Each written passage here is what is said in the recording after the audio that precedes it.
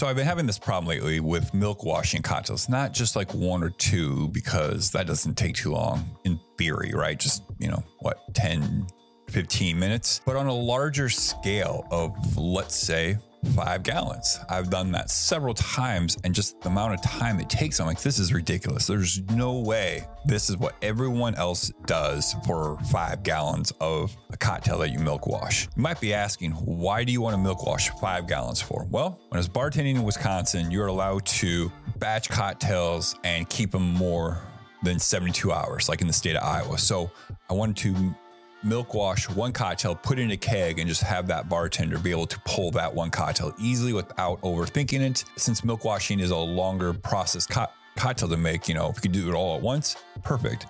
But I posted this Instagram video where to do 5 gallons, I had, 20, 25 bottles of coffee filters and just letting it filter out, changing the filters out, doing this, doing that. And it took over 4 hours. It was ridiculous. And I'm like, this is just not efficient. I don't mind doing it because I like doing that stuff. But if I was ever to scale this or have my other bartenders do it, once I do open a bar, I don't want to pay them, for 4 to 6 hours of their time. Plus, they could be doing other things. So I made that video on Instagram, and I asked anyone in the video, hey, if you have a faster way of doing this, please let me know, because I'm not sure. I kind of looked on the internet for some solutions. I didn't really find anything, but when I mean on the internet, I Googled and websites. I didn't really find anything. Obviously, Instagram is the internet. So anyways, I had several people reach out to me, and they told me some ideas of what they've done, and they're very similar in each way. And so I just took one, and we're going to try that way. And if that way doesn't work for me, I'll probably try it again. But they basically told me to get brew in a bag. It's basically just a mesh filter between 250 micron and 300 micron.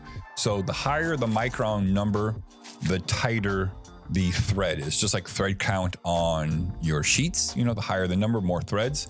So they said to do 250 to 300, and then also to get a nut milk bag.